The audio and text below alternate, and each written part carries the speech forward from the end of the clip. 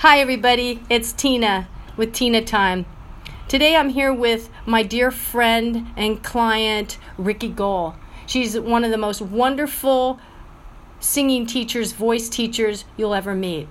And she's been exercising with me for how many years now, Ricky? I think it's at least 10, but I think it's a whole lot more than that. I do. Wow, time flies when you're having fun. Right. Yes. Yes. But she and I talk a lot about what exercise does for her and also what it does for her clients. She's used exercise as a tool in teaching her clients voice lessons. So I want Ricky to tell you more about how exercise has helped you in your life and how it's helping you in your business life. Right.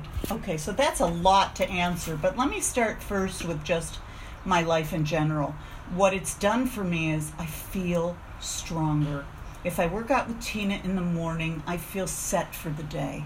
It gets me moving. It gets my heart rate going. And then I can allow the spiritual to come into my day because, quite frankly, what I do is I work out with Tina, then I'm home and I meditate. And I am just raring to go. I didn't come to Tina particularly for weight loss. I came to feel like a strong woman through and through, from the inside out, as you like to say. I've gained more than just how to lift weights and add on weights. I've gained this sense of the spiritual through it. You and I share that seeking. And in terms of my professional life through my voice teaching, I've realized and introduce some of what Tina gives me to my voice students, because the vocal cords, the very muscles we use to sing with, are very, very, very tiny, and we can't feel resistance. So I use many of the resistance exercises that Tina has given me so that externally people can feel that resistance as they work their voice, because that's necessary. It's an erg, it's energetic, and too many people think you just sing from the neck up. That's awesome. You know, what I was thinking about how exercise helps move out anger and sadness and depression, and how singing can be like that for people too. Does that help you when you ever feel down or sad? Does singing help you? You know that I've release? had a challenging life. Yes. You know that. Yes. I have. And many times I've cried with you on the floor, on Yes. the mat.